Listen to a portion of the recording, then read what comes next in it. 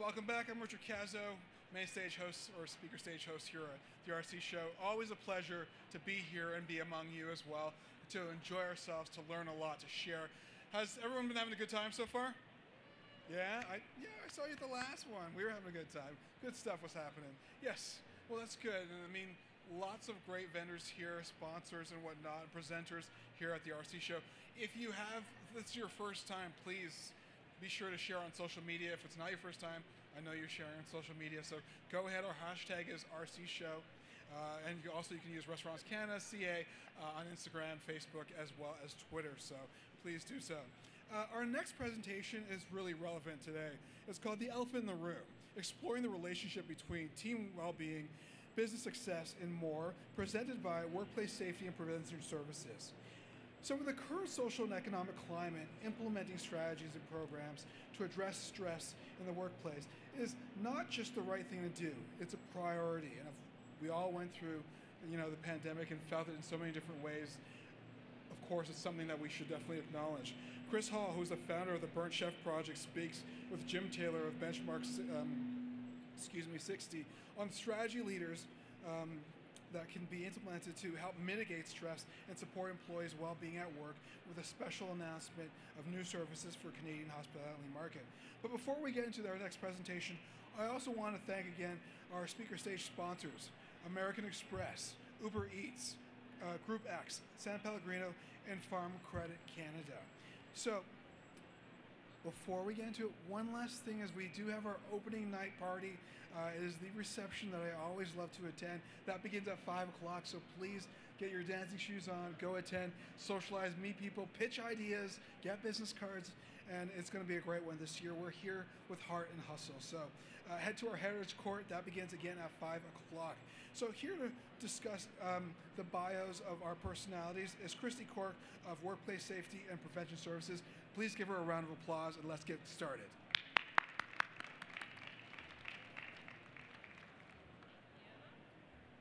Hello, good afternoon, everyone. My name is Christy Cork. I am a specialized consultant in workplace mental health at WSPS.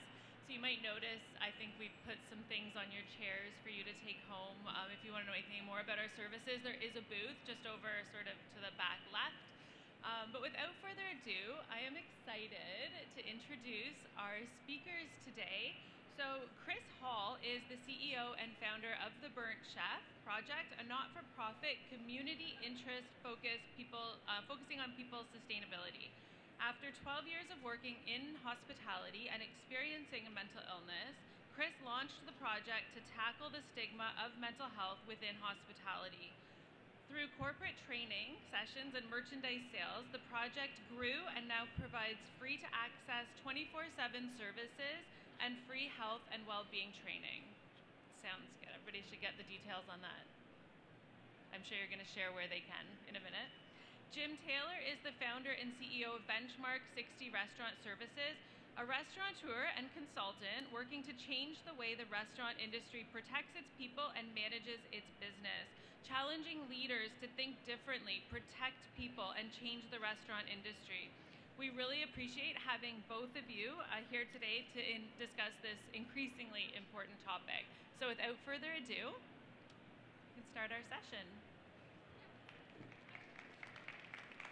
Thank you. Yeah, thank you so much. So this is a fireside chat, but there's no fire, which is a bit of a shame. It would have been quite nice. Jim, give us a heads up. I know we've had a quick introduction, but tell us, what drives your business? What is it, and why did you start Benchmark 60? Thanks, Kris. Really quickly, I think the message about Benchmark 60 that connects with this discussion is really about that concept of how we protect our people in hospitality. And most of, I think, the people here have been in hospitality one way or another for probably quite a long time and have probably experienced one way or another what that either looks or feels like or doesn't look or feel like.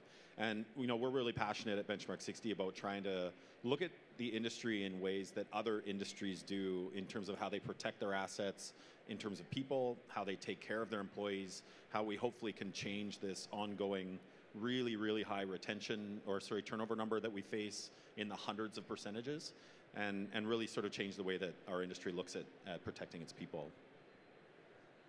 Nice, thank you very much. And for those who haven't heard of the Burnt Chef Project, obviously my accent's probably a little bit different to most of the people in this room. So I'm not from around here, I'm from the UK, surprise, surprise. But the Burnt Chef Project started as a photography campaign off the back of a lived experience of mental illness 4 years ago now. We are now in a position where we're providing education and support systems to 112 countries globally, all specifically targeted at hospitality professionals, front of house, back of house, supply chain. You know, even Unox, for example, they're one of our partners in Italy and UK. So we work with a wide variety of hospitality professionals, not just breaking the stigma associated with mental health, mental illness, but also providing the skills and the tool sets enabled to build a sustainable industry and to start to heal the hospitality community. So we're going to talk a little bit about the stuff that we've learned over the last few years, data, interesting points, but you'll find on the chairs some goodies. They're not just the only freebies we're going to give out today. So what we would like is your questions on leadership, retention, mental health, well-being. We want your questions, and we want them so badly that we've got 24 t-shirts here that we will be giving out for free to whoever asks a question. And I really don't want to be taking these on the flight home. So please, if you want a free t-shirt, they are very snazzy. They do say fuck stigma on them. So they do exactly what they say on the tin. And we've got them in various sizes. So don't be shy. Hit us with your questions. Jim, I told you it'd be fun on stage with me. What have you learned over the last 6 months or to a year in terms of what are the current pinch points from your perspective when it comes down to workplace well-being and leadership? Well, there's definitely lots of ways that I could answer that, and I think specifically in terms of how we spend our time with the restaurant industry, the pinch point that, it's no surprise, we're talking about labor shortages still, we're talking about turnover rates, we're talking about, I saw a stat the other day, I think that we were talking about last night, that the average tenureship of an employee in quick serve right now is 51 days. And that's a shocking number to me, right? So, we spend a lot of time and have lots of discussion about what are we doing as an industry to change that? Because again, any other industry in the world if that happened in any other industry in the world, they would stop everything and fix it. So I think there's opportunity that way for us to have some good discussion. Yeah, and what is it that drives that quick turnover? I mean, because we've spoken quite a bit about it, and there are a number of things, but what would you say if like the top one thing that you found in your work that actually drives and ensures that the tenure date is so low? Like 90-day turnover is just incredible. What is it? Can I say it's two things? All right, I'm feeling generous. Go for it. Well, I think the first thing we would say is the culture of our industry, right? There's so many people applying for jobs in restaurants now that have never worked in restaurants before. And it's a newer generation, and it's a newer labor force, and they're just not willing to put up with the things that some of us did when we entered the industry. So they're seeing cultural things that are happening in and around the business that they're just, this is not for me. And I actually think that that's a really good thing for our industry because it's going to force us to look at things differently. The second piece is really around this concept of what the workload of the employee is all about. And this is where, again, we spend a lot of time. There's a difference between hard work and having to work too hard in order to achieve the results that the business is looking for. And, we compare that a lot to how professional sports leagues, all of them have this load management strategy in place in order to protect their biggest assets, like I said earlier. So those are the two things, I think, the ways that I would answer that.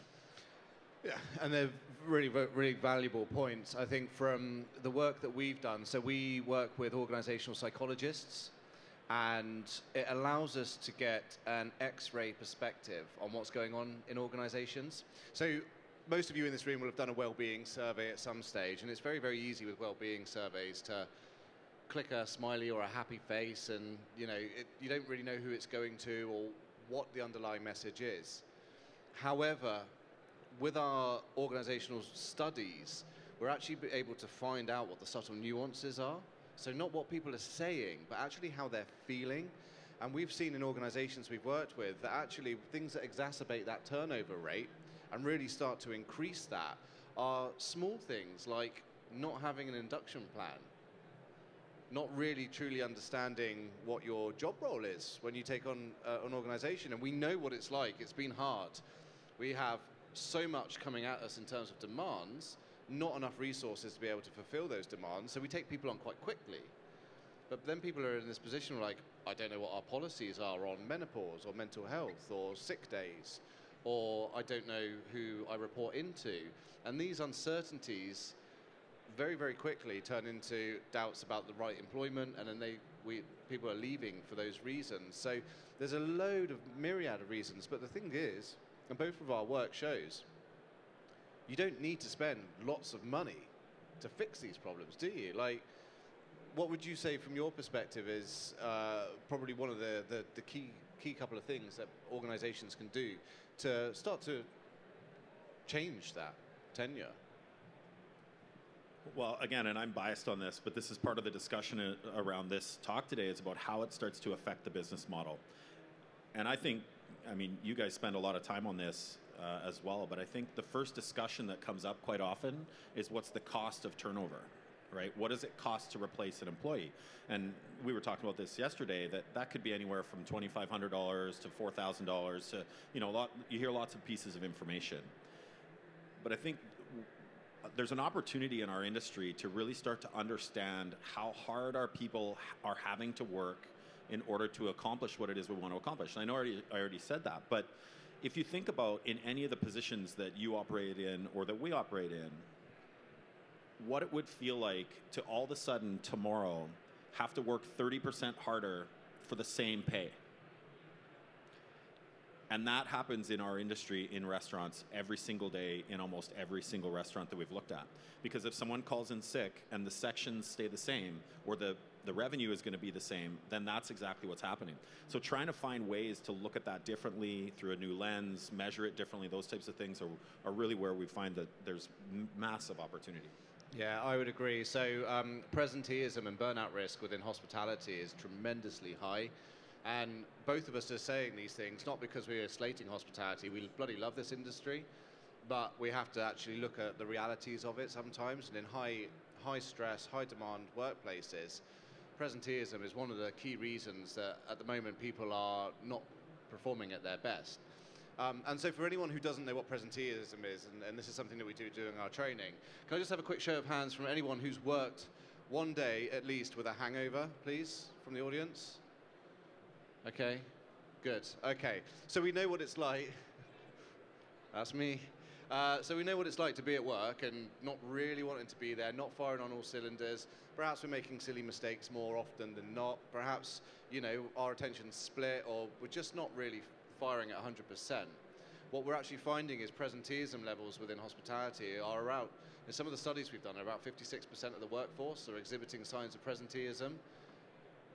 Significant number of those are at a high to critical risk of burnout. Now, these are people that are coming into work. They are taking on that additional 30% of demand. They are perhaps not feeling like they can take time off, and they're actually then not wanting to let their team down because, when you're in the, I've got to be careful how much I swear actually, but when you're in the poo, you don't want to let the rest of the team down really. So starting to look at actual presenteeism risks and rates. And I tend to do this thing when we're training about stress mitigation. When we look at stress, one really easy way to try and negotiate stress and perhaps the presenteeism that's associated with it is don't ask your teams, how stressed do you feel? When you ask that question, everyone goes, yeah, I'm really stressed, really stressed. It's not an easy measurement, but actually starting to look at how time feels. And when I say time, let's go BC, before COVID, right? We were all in our merry little way, and time is normal. And then this thing called COVID comes about, and all of a sudden, we go to full stop. Like for the first time, yes, there was a lot of uncertainties, and we absolutely got hammered as a hospitality industry, but we had some time off. Now, for the first couple of weeks, that felt awesome, but then a couple of weeks in, we started to look at the clock, and it was 11 o'clock. And then we look at it an hour later, and it's 11:05. You're like, what on earth? There wasn't enough stress. There wasn't enough push and pull, right? Then over in the UK, we had Help Out Eat Out, which was just a cluster. I can't swear again, so it was bad. And ultimately, then people had too much on their plate. There was too much demand. And if you ask those people, how did time feel? They were like, I don't have enough hours in the day. I feel like there's a fire underneath my arse. Then when you look at stress at a manageable level, so if you spend time playing sports or you play a musical instrument, just check in with yourself and see how time is. Because the chances are it just dissolves. You go, oh, bloody hell, that's an hour. An hour's gone already. I didn't even realize I was having such a good time. Or if you're doing a service and you just handle it without any problems, you know, customer complains, you're like, I've got this is cool. And then the shift finishes sooner than you expected. So look at where presenteeism and where high levels of stress are occurring within your organizations, but start looking at it from a perspective of time rather than stress, and see what sort of answers you get, because that could be quite an interesting tell for you. So we were talking about work-life balance earlier, and there was a little bit of question earlier, around that. So how does some of this, what you're talking about, presenteeism or the mental health side of our industry, how do you think that's affecting work-life balance? Just a show of hand, who works in hospitality front line? Front of house, back of house? Okay, cool. Now, keep your hands up if you do work in hospitality, please. Just for 2 seconds, you won't get tired, unless I keep talking and explaining, in which case you're going to get really tired. Okay, just leave your hand up if you feel like you've got a work-life balance at this moment in time. He's an ambassador of ours. Hi. Okay, so I think what we have in reality is that actually we're not quite there yet with that work-life balance. And perhaps it's one for question time and you'll get a t-shirt, but like, what does work-life balance mean to you? Like, what do we need to achieve? Is it this 4-3 working week that people are talking about? Will that help with presenteeism? In some cases, maybe, but also on the flip side, it might actually increase it because it doesn't work for everyone. So it has to be right for your individuals, it has to be right for your organization as well. But you said, didn't you, it's not necessarily about your work-life balance, it's also about what the work culture is like. You can have that life balance, but when you come into a bad culture, it's not always going to, it has to be weighted, right? Yin-yang, perfect symmetry, yeah? Yeah, and in a lot of our experience, we're finding that there's a lot of companies, and this is a really good thing, but there's a lot of companies that are spending a lot of time figuring out from a strategy and implementation perspective around what are we doing to improve the life part, right? Whether it's benefits or wages or vacation time or those types of things. And I think where and you're doing a lot of this, and we do a lot of this too, where there's a lot of opportunity to start to look at what the work part is about. Because, and I say this to people all the time, that the life side is great, but if you're immediately stressed the minute you get back to work, then it's kind of all for naught, right? So there is definitely opportunity to improve that balance, I think. And just to put some context behind this, we talk about presenteeism, we talk about stress and work, but let's put this into monetary terms for you so that it makes sense. So one of our studies where we found out that 56% of the workforce, and this was a good employer, this was a business that's been going around since the 80s, 56% of the workforce were exhibiting signs of presenteeism. The work culture wasn't quite right in terms of workload management. The cost to this organization on 141 people was £78,000 a month in lost revenue. Now that sounds like a lot of money, right? And it sounds like that's too much. This is a scientific backed study that showed £78,000 a month was being lost due to mistakes, perhaps more conflicts at work, You know, these issues due to presenteeism and not having that right level of workload management with an organization. Now, I don't know about you, but running a business, I could do with £78,000 a month quite comfortably. And when we start to look at operating profits within the restaurant trade, what are we? Between 1% and 5% if you're lucky. You know, all of a sudden that changes your profit margins from into double figures quite comfortably as well, right? Yeah, dramatically. That's a big, I mean, depending on the business, that could be make or break whether they stay in business or not. Yeah, and an interesting case study that we found ourselves in about a year and a half ago. We were working with, there was some project work happening with a 10-unit restaurant company, full-service restaurants. And part of the discussion was that none of the locations across the board, front of house or back of house, were able to achieve their labor cost targets month on month, week on week, and even sometimes day on day. And the company was starting to have some discussion about maybe it's time for some management change. You know, a lot of our management can't seem to hit their targets. They're not getting good results. You know, we've raised our prices 4, 5, 6 times over the last 2 years, so revenue is really strong, but we're just not seeing the same profit margins. And, you know, I credit this company because they didn't just think about, well, it's inflation and it's, you know, COGS that are going up. So we started to break this down from a people perspective and what the levels of overall productivity in the business and the employee workload was actually doing to the business model. And so we found that when we connected it to people from an HR perspective, their average employee had worked for the company in 2019, pre-pandemic, close to a year and a half.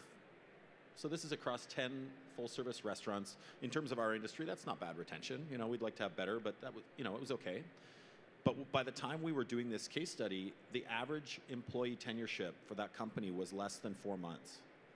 So what that told us when we started to actually measure what was happening was the average employee wasn't capable of handling the same level of workload as their counterpart would have been able to a couple of years ago. And that's strictly based on experience and training and, you know, all these different things.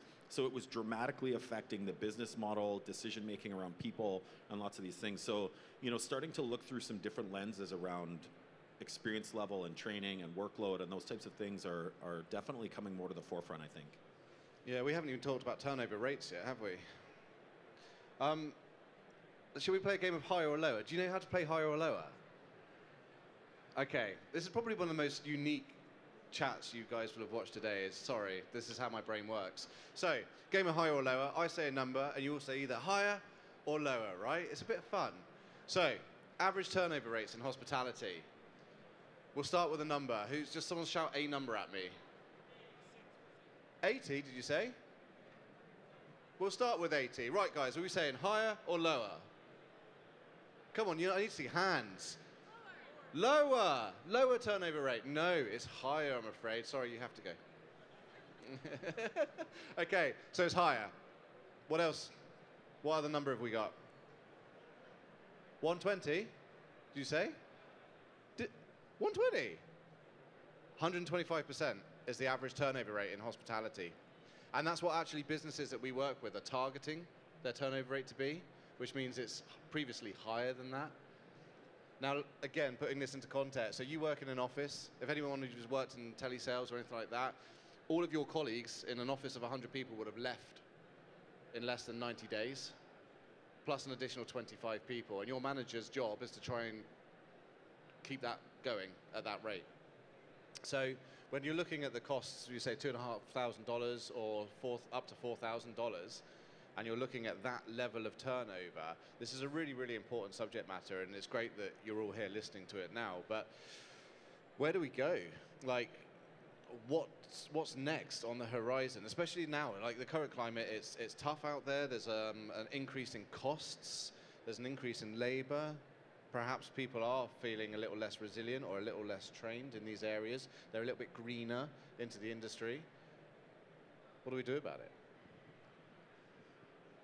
I don't know if that's for me to fully decide, but you know, I think I was having a discussion with someone on the show floor this morning about this, around the concept of responsible target setting for the business. And I know that, you know, obviously restaurants are a thin margin industry to begin with, but there is a certain level of responsibility, I think, that as industry leaders we have to understand that the industry's changing and set responsible targets that will allow our people to have good training and be comfortable in the culture and get to know their job the way that, you know, you've been mentioning. And this, you know, understand that it's not going to change overnight. Yeah, I would agree. I mean, leadership training is part of it. We were talking about skill gap shortages, weren't we, in hospitality, because you have such a high turnover that often enough you'll find that promotions are quite quick within hospitality.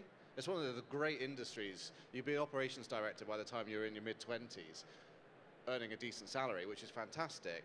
But also the other side of things is that actually what we see is there isn't that leadership training. There isn't that management training.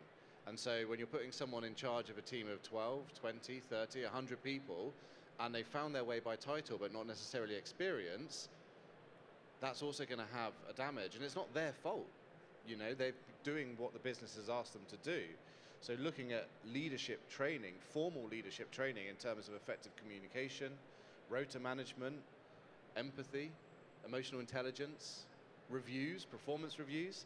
So over in the UK, the businesses we work with have changed performance reviews to coffee and chats.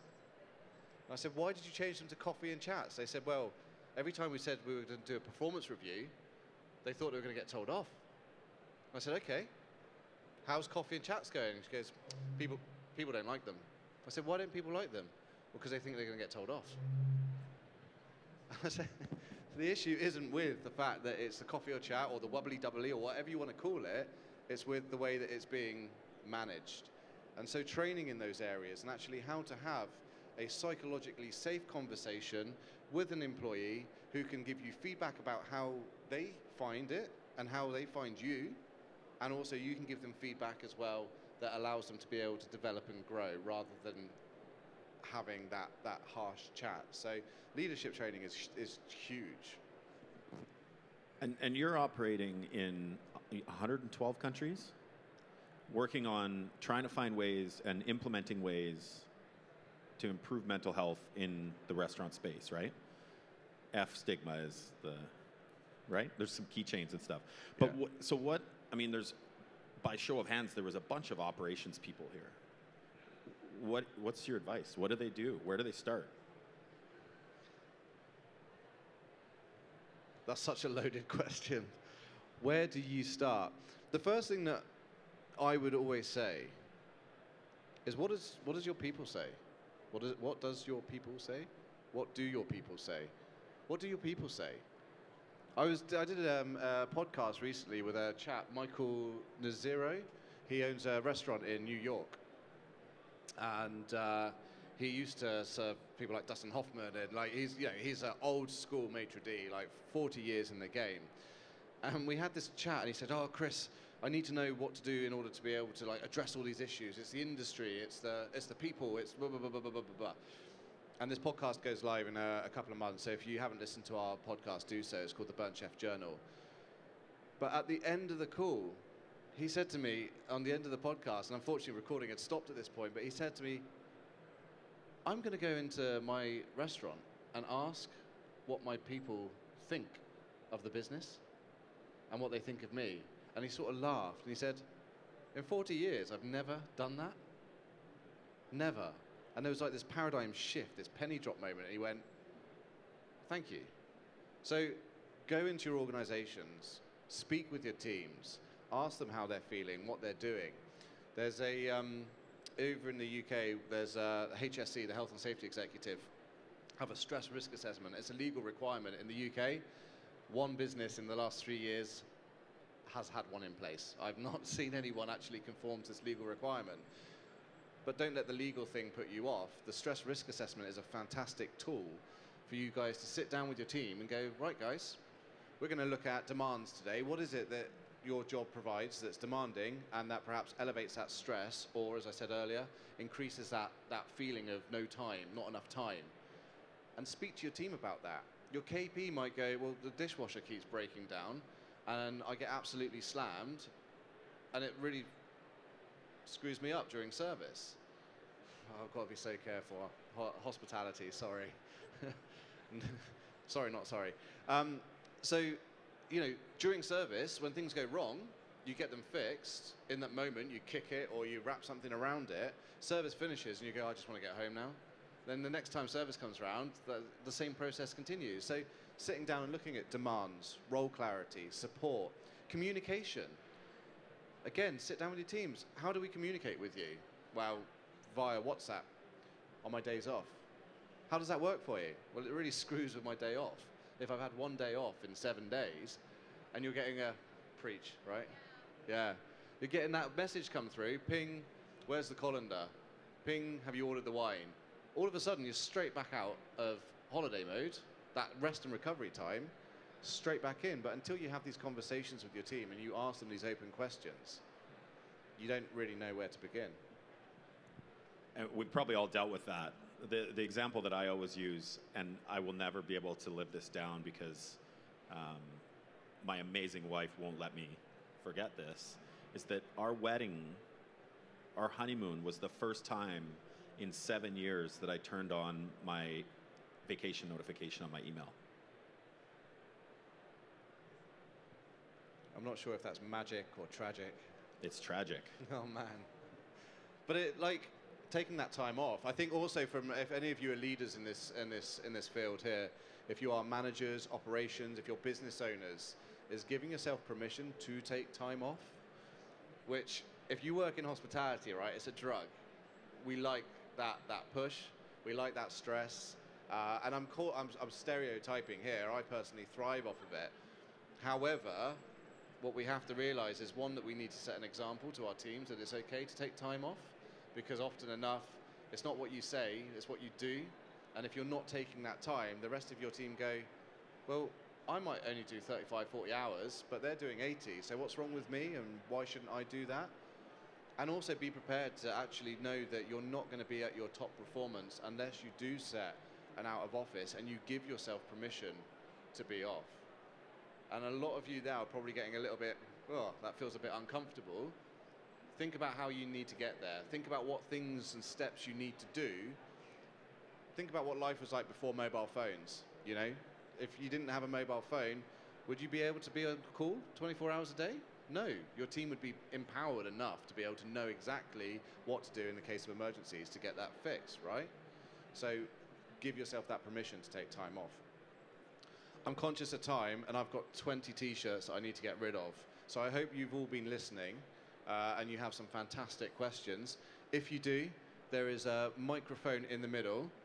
All I need to know is your question. We'll answer it for you, and then I'll lob a t-shirt at you. Go on, guys, don't be shy.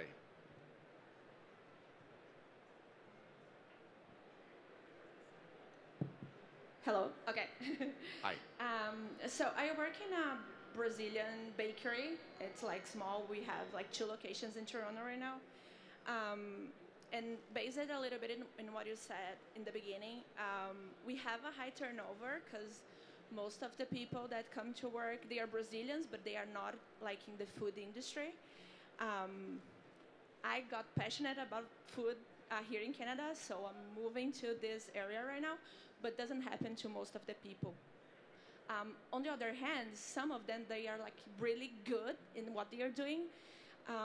So I don't know, I just want to hear some thoughts about it, because I'm feeling afraid to lose those employees, but I'm not sure yet if they are going to stick with us. So I don't know if you have any experience in those like thousands of hundreds of countries that you work at. And yeah, that's it. Thank you. Okay, so there's 2 things there. Firstly, you say you've got a high turnover. Yeah? Yeah. Do you know what your turnover rates are currently? Not sure. Right now, we are actually like really small. We have less than 20 people working for us right now. But we have like 3 departments. So it's the pastry, bakery, and the front of the house. And I would say the front house, we have the most turnover. Yeah. Interesting. Yeah. Which is often enough, we see it the other way around. Back of house tends to have a higher turnover. What are the people who have left saying about you or your organisation? Have you spoken to them? Have you done exit interviews? I'm sorry, can you repeat? So when people leave, do you give them a form to fill out as to what the feedback is on the company? So it's something that I was looking forward to do, just because we have some people leaving the past year, and I thought about, I don't know, doing an online research like an anonymous thing, but because we are so small, I feel some of them are not gonna trust to answer, because we have like a team with 5 people, and if they mention something about, it's gonna be like, oh, they will know that it's me talking about this because it happened only with, you know what I mean? Yeah, I do. And you have to embed confidentiality, and you have to really show people that Yeah. the information that they give you whilst they're in employment is good. But one thing that we miss is that data point. And both of us, we're geeks, we love data. But if people are leaving your organization, and I'm not saying this as a reflection on you or the business at all, but they're leaving for a reason, and the sooner you can actually speak to the people who have left, the sooner you can start to establish the reasons and why they're leaving. Because until that point, you could be looking at rota management, you could be looking at salary, you could be looking at induction plans, training. It could just not be the right working environment for them. So by asking those questions, those open questions, and saying, why have you left? What is it that we're not doing right? Because we want to fix it. You might find that actually, although some of that feedback might be a bit difficult, that would be a fantastic port of call. Irrespective of what nationality you are, I'm not going to sing and start dancing. Please, come and grab a t-shirt. Does that answer you? Does that help at all? Sorry, have a rifle through there. There's all sorts of sizes. I don't usually do this. Right, next question, please. Good afternoon. Would more breaks help increase productivity? I know it seems counterintuitive, but traditionally here they give you one break every 3 hours. Would maybe a break every 90 minutes be better? Have you ever tried that? I'll take this one. So what I always encourage operations teams to look at is not so much what individual productivity looks like, but what the whole business as one entity looks like from a productivity perspective. Because what that'll do, if you start to find a good way to measure that, it will also help you determine the threshold for when it becomes a workload issue. Right? And so you can start to implement things like, let's try the added break, or let's try a 4-day work week, or let's try adding another person to the schedule. And you'll immediately be able to see what's happening with how productive the whole business is at one time.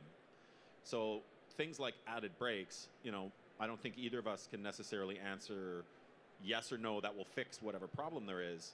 But I think what I would encourage you to do is find a way to measure how productive the business is, and then start to try things and see what happens. Because I think it's, measurement is one thing, and just trying new ideas and implementing new strategies is a big part of moving things forward. Great, thanks. Yeah, and also try to address the problem, I would say. Find out if people do want additional breaks. Again, ask the question. This isn't going to be my answer to everything, by the way, but ask the question, do you want more breaks? Or what would you like to be doing during your breaks? Because again, another thing that's often missed is people might be taking their breaks, but they're sat on the curb outside, when in fact, actually, they might want a seat in somewhere that's warm and somewhere that's been provided for them. So it's not necessarily about the length of time that you have the breaks or the regularity, but the environment they're in. So, measure that productivity, as Jim says, but also speak to your team, because otherwise what we perceive to be the fix or the solution sometimes may do more damage than good. Grab yourself a t-shirt, sir. Thank you. Hi there. Sorry. Just first of all, Kris, I've been a really big fan. I've been following the Burnt Chef Project for several years now, just like really upkeeping with it. So it's a pleasure to meet you, and just, fantastic. I have kind of 2 questions almost. You can choose to answer both of them or one of them. Just one of them being we've talked a lot about what leadership can do as far as, asking your employees through exit interviews or just while they're still employed, what can we do to change the environment? But there's also something I've noticed that it's not always management, it's kind of a trickle-down effect, is that I've had coworkers come in to me say, what kind of mood is so-and-so in today? Because they know that if this management is in a mood, then it affects this person, then it affects their coworkers, and it changes the whole team dynamic. So just wondering if you have any insight or advice on that, and what you kind of see if there's a different approach management-wise versus employees on the same level. So are you talking about senior leadership team? Yeah. This is a tricky one, because in order to instigate a cultural change within an organization, it has to start at the very top. The CEO, the business owner, has to set that precedent, because if they roll out things like, core pillars in terms of values for the company, but they're not actually living by those, it's a non-starter. I think if you're feeling like you're having to middle manage and actually having to almost like with a parent, if you're playing them off against each other, then there's probably something there that needs to be addressed. Now, is that your position to do that? No. I mean, do you have one-to-one reviews with your senior leadership team? We do have exit interviews, but I'm more talking about like just for an example, there are often times where I'm not sick, but a coworker has called in sick, and it's not just management, it's other coworkers who are all saying, for part of my language, we're all in the poo now, and right, it's all of us, it's not just management saying, oh, well, that messes up the team. It's all the coworkers as well who are saying, oh, well, I could never call in sick. I couldn't imagine letting my team down like that. They would have known 2 hours ago that they were sick. Why didn't they let us know earlier? So it's that kind of, it's not just management that's as much as they try and help it, it's also the coworkers and other employees in different departments. That breeding of discontent, right? That's quite a common thing that I think both of us see in a lot of hospitality businesses. That negativity surrounding people taking time off because they need to. From a management perspective, there should be a zero tolerance on that sort of stuff. Like, you don't want to be breeding that sort of content at all. From an individual side of things, I think you just need to, from my experience, just let them know that if people need time off, then they should have time off. Am I causing problems by getting a queue of people? Just timing-wise. Oh, okay, cool. Do you want to have a chat about that afterwards? And I'll sure. give you some more. I have a couple more questions for you as well. Oh, okay, so, go ahead. I'm just going to let him ask a question. And Wonderful, we'll thank you. Come and grab yourself a Thanks so t-shirt. much. Thank you. Sorry for timing issues. Hi, I came here late. Could you introduce yourself? And if you're a business owner, give a pitch. You're going to pitch to us? No, are you a business owner? You introduce yourself. If you're a business owner, can you do a little pitch? You want to know about me? Yeah, could you introduce yourself? I came here a little bit late. Oh, okay, no, that's fine. So, I am the CEO and founder, or whatever titles that people call themselves, of a not-for-profit. It's a mental health. Well, it started off as a mental health campaign to raise awareness for mental health issues, but we have inadvertently opened Pandora's box on trying to heal hospitality and make sure that it's running focused on people and sustainability of people practices rather than plastic or those other good things. So we provide mental health support, we provide leadership training, we provide mental health training, we provide data points, we provide some really cool merchandise. So we sell and ship merchandise around the country, around the world, to raise funds for the work that we do. Okay, thank you.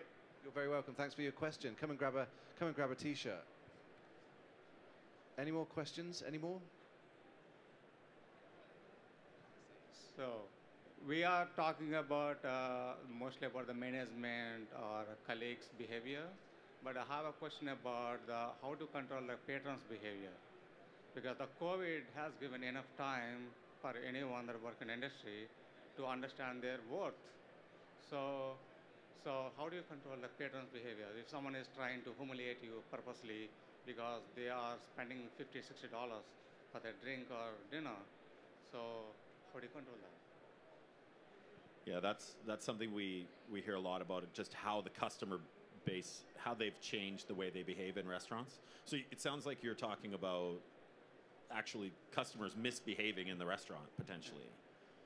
I think going back to what Kris was saying around asking questions, that, I think I would try to get really clear on, you know, is there a certain part of the experience that they just aren't enjoying, and that's why they're potentially acting out? Because I think everybody knows that menu prices have increased quite a bit over the last few years, and I think in some ways that connects to customer experience expectations. I mean, if it's somebody who's just unruly, I mean, not to give you direct advice on what to do, but I would just ask them to leave, because it's going to, you know, negatively affect your employee experience. But, you know, I think there is, in some cases, a connection between how pricing strategies have changed, how that connects to customer experience, and then if we don't deliver on that, what that does to how they react. So it's probably, you know, we could probably have lots of discussion about what's causing that and what the concept is and all those things. But again, I would start to ask, you know, what are the reasons why they're acting out? And also empower your teams, train them in conflict resolution, because again, what we're seeing is managers are experiencing quite high levels of burnout because they're the ones who deal with the conflict all the time. But actually, the sooner that you empower your teams, do role playing. I hate role playing, but it has its place.